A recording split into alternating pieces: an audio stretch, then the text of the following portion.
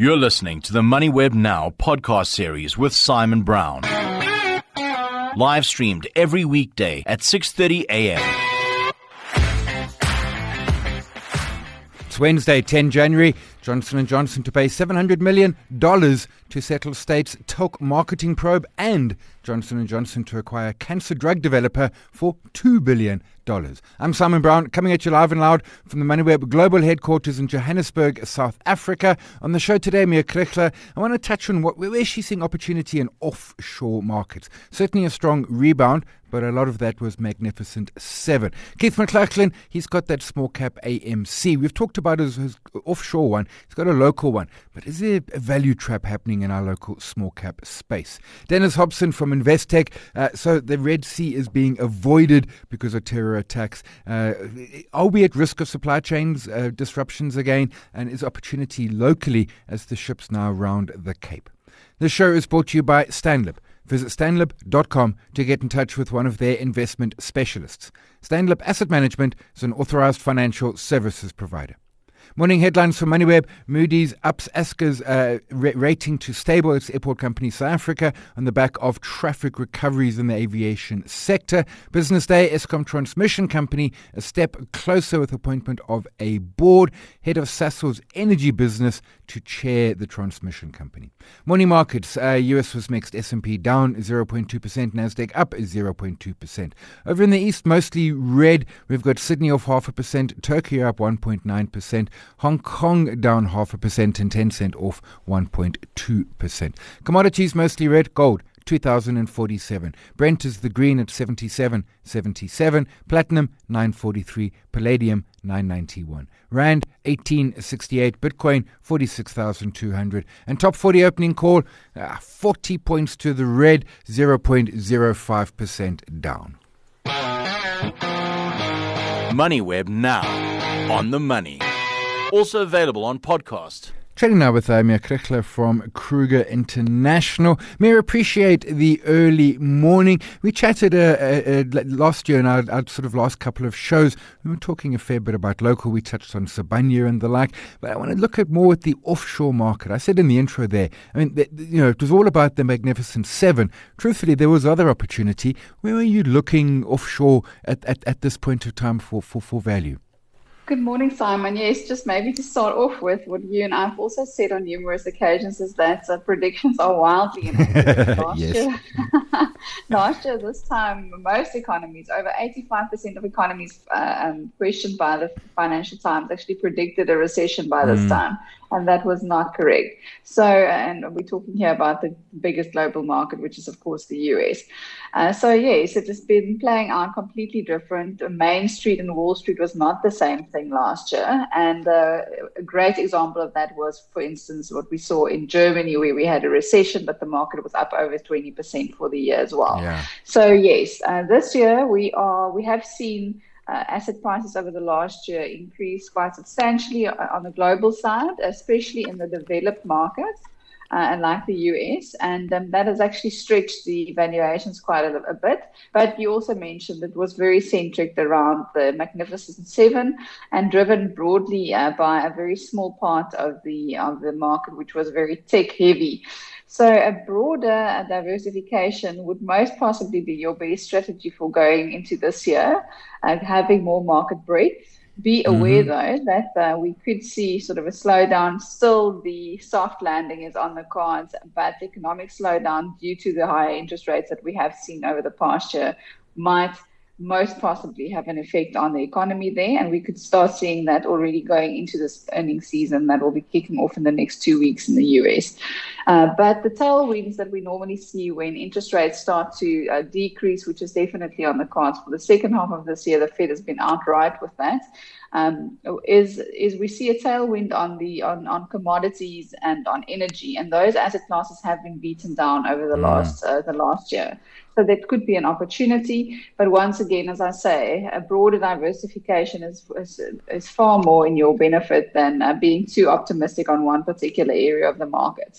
Again, these Magnificent Seven shares have been very profitable, and they sit on very strong balance sheets in a good position to weather the storm if there's an economic downturn globally.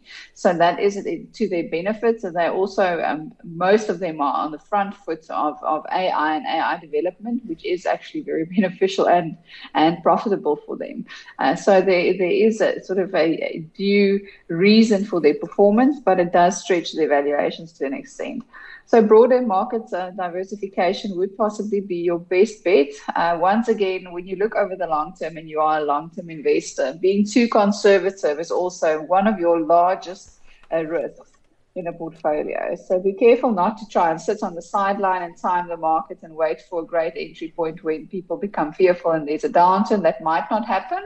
It could happen, but without making any predictions of where the market will be or how it will play out, we'd rather make sure that we have exposure to various asset classes. And as I've mentioned on the show before, we look beyond stocks and bonds and energy and commodities. We also look to renewable energy and infrastructure and specific opportunities in South Africa that diversify our portfolios and that actually do give us strong long-term yields, especially in times where other asset classes could have a more challenging environment. Yeah, you've got that renewable down in Tsutsukama, but I like that point about being conservative as a risk. And I'm looking at the DAX 30, the German market, recession, index, all-time highs. I take your point. Let's not sort of get overly fixated sometimes around the economists and certainly around the short term. Kriegler, Kruger International, always appreciate the insights.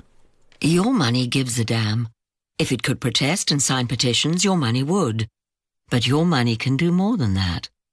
When you invest in Stanlib's Infrastructure Investment Fund, beyond getting solid returns, you are helping to build a more sustainable future through job creation and positive economic growth. Damn right you are. Invest for more impact at stanlib.com/more. Stanlib Asset Management is an authorized financial services provider.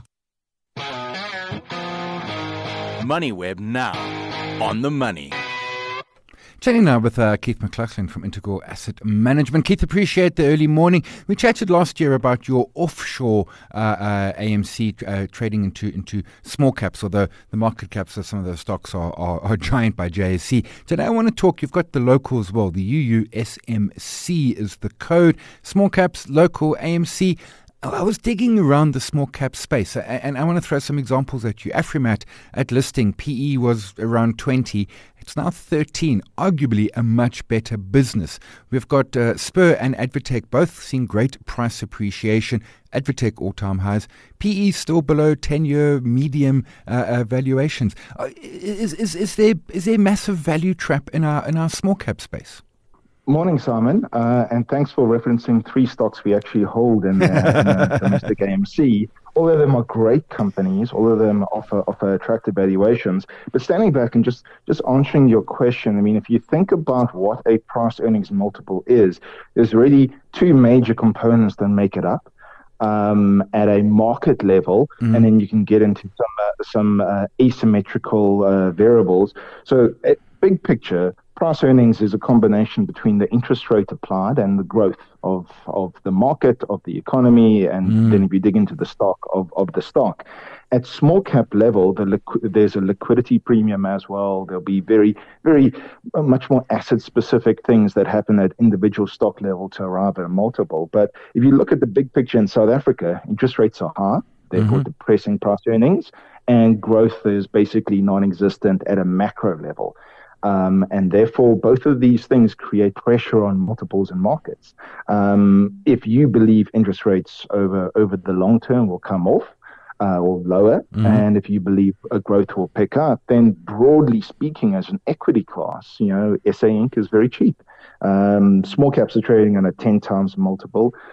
Is that cheap or expensive? Well, if you look at the top 40, it's also on a 10 times multiple. So, in terms of size, it's not necessarily distinguished, but the top 40's chock-a-block full of resource stocks and the like, and there, in fact, earnings should likely come down. So a forward multiple on the top 40 is cheap, much higher. But Small caps within the South African context on a 20-year median trade on a median of about 14.5 to 15 times price earnings. So it's cheap versus history. Looking internationally, in America, the large small cap index was called the Russell 2000. That's currently trading on a mid-20s price earnings. So on a global context, absolutely, on a global context, small caps in South Africa are very cheap. But I think the problem is the macros are weighing against them. So one has to look through the cycle, look through things, and really, in the short term, we've got arguably a failed government that's created a lot of macro pressure. But I would argue we do have a functioning democracy, and those are two different things. So if there is a scenario where, in fact, change happens at the polls, and or the government sorts itself out, and or like we're seeing in the electricity sector, there's effectively privatization of government functions, our economy can continue to operate just fine. And therefore, these offer nice entry points. But just to offer again an argument here is our small cap sector has been shrinking because of delistings. Last year, 8% of the JSE delisted, 22 listings. If that continues at that rate in 12 and a half years, there won't be a listing on the JSE. And you and I will be unemployed. But I take your point. I mean, 100%. So it's cheap. I suppose the flip side of the coin is that maybe I'm overly stressing the valuations. And I mentioned, all three of those stocks I mentioned, Advotech, Spur, Afrimat, they're all having good price appreciation. Maybe I shouldn't stress the fact that they're sort of below their long-term valuations and just appreciate that price appreciation. Well, as I said when I spoke about what you build into a price earnings, interest rates, companies don't determine interest rates. They are what they are in the economy. But a company can determine its growth trajectory. And what we've seen, Spur, for example, is growing fantastically. Then you have a look at a range of others that have, in fact, gone offshore. I mean, we haven't touched on Santova, that's also in the UUSMC, AMC. Like a lot of the small cap sector, don't forget management teams are incentivized with growth, and they've found it outside of South Africa. Go back 20 years, there was almost no foreign earnings in small caps. 10 years, the foreign earnings were starting to appear. And now, in fact, you look at the successful ones, and most of them have built offshore operations and or gone offshore. There is an alternate theme, and that's, you touched on Advotech. There are companies that are offering services where their biggest competitor is the public sector, and that's a competitor you'd love to have because it's, pretty hopeless. So private education, private healthcare, private security, private electricity, the privatization offers tailwinds as well. So there's definitely growth. Don't underestimate that, and that comes out in company multiples and will come out in returns as well. And a quick last point, and I'm just having a quick look here. I mean, the Spur dividend yield is north of 7%, Advotech around 2.5%. I mean, we're also getting paid to hold these stocks, and we get paid quite well with those dividends. Definitely. I wouldn't seek this sector out for yield. If you're taking size risk and liquidity risk in this sector, you should be compensated in terms of above average growth. But yield does help in terms of holding costs, and it doesn't hurt. It doesn't hurt. I mean, we haven't touched on storage, which is bought for its yield. There you're sitting on 9-10% yield, and you've got half your balance sheet sitting in the UK. This is arguably half pound-based yield. Very, very attractive to hold, even relative to 10-year government bonds that are trading on 9.8% yield. Yeah, and take a point in storage, more or less sideways in 5 years, but you've got that 10% yield coming through every year. We'll leave it there. Keith McLachlan, Intergral Asset Management. Appreciate the early morning. And that's our poll today, LinkedIn and Twitter. Small caps, value trap or great value? Have your vote. Have your say. Your money can do more when it's investing with conviction. Our partnership with JP Morgan Asset Management gives you access to in-depth, broad market research and high-return investment strategies. So invest in a select set of companies with long-term structural growth potential with Stanlib's Global Growth Fund. Seek more returns at stanlib.com/more. Stanlib Asset Management is an authorized financial services provider. MoneyWeb now. On the money. Chatting now with Dennis Hobson, a logistics and pricing analyst at Investec. Dennis, appreciate the early morning. The Red Sea, I think it was about, 4, maybe 6 weeks ago, we started seeing some attacks on shipping vessels going through the Red Sea. It's now largely being avoided. Certainly, I think Maersk had said they're not going through the Red Sea at all at this point. How significant is that route in terms of global trade? Good morning, Simon, and good morning to all the listeners. So the actual route accounts for about 10% of global ocean trade. And currently about 20% of that trade is actually blocked up, cargo actually being in transit because of the longer routing that some shipping lines have to take.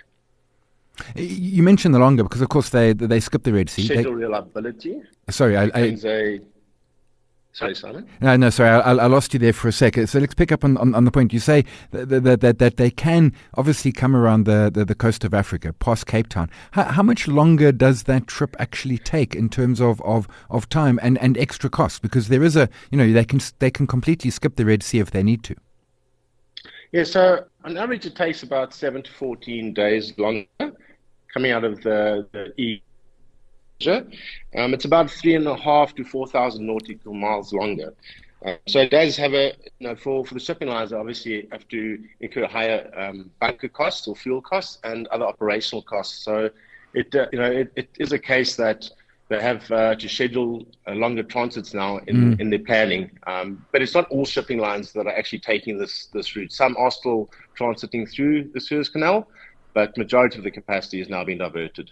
And what we're seeing, initially there is a hiccup in global supply chains because they hadn't planned for that extra 7 to 14 days.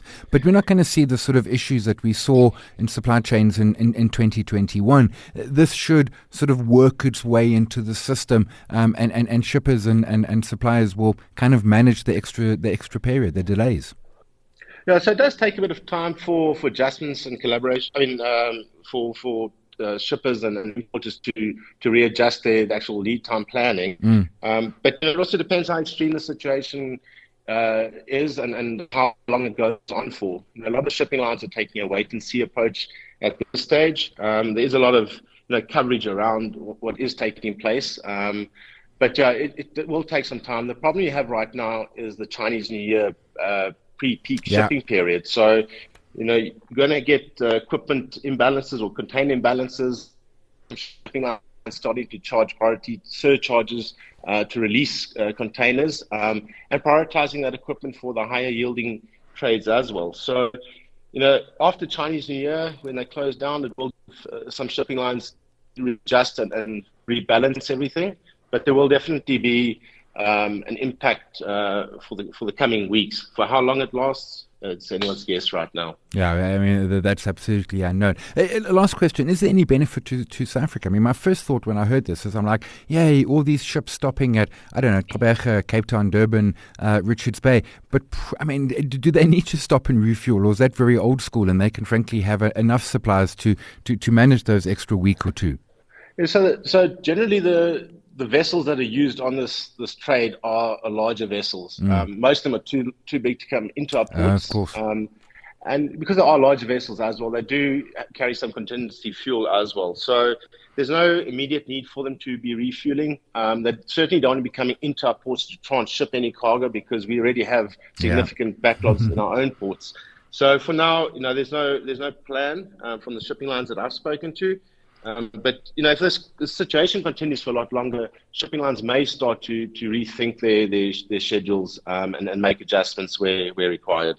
Yeah, okay. I take it. We're literally weeks into this. We will keep an eye on it. And, of course, as you mentioned, Chinese New Year adds some niggle into it. We'll see how that plays out. Dennis Hobson, logistics and pricing analyst, Investec. Appreciate the early morning. We were chatting with Advita Naidu yesterday from Jack Hammer, talking about bore out. Different from burnout. We all know what burnout is. Bore out is when you're frankly just bored with your job, not using your skills, your talents, not having any passion for your work. We asked if you were struggling with bore out at work, and almost 40% of you said, frankly, burnout more of a problem. A third said, yeah, you bore out, absolutely, your job sucks. And there was a great point around, don't just look at the current job, look at the potential for the job. And I appreciate, often easier said than done. The rest of you, love your job. Have your vote, have your say, LinkedIn and Twitter. The show is brought to you by Stanlib. Visit stanlib.com to get in touch with one of their investment specialists. Stanlib Asset Management is an authorized financial services provider. We're live every weekday morning, the MoneyWeb website and the app, 6:30 a.m. podcast just after 7. Thanks to my team, Eddie Nobochle, Suren, to you for listening, my guests for their time. My name is Simon Brown. This is MoneyWeb Now. We'll chat again tomorrow, trading psychology. You've been listening to another MoneyWeb Now podcast, posted every weekday at 7 a.m. on moneyweb.co.za. MoneyWeb Now, on the money.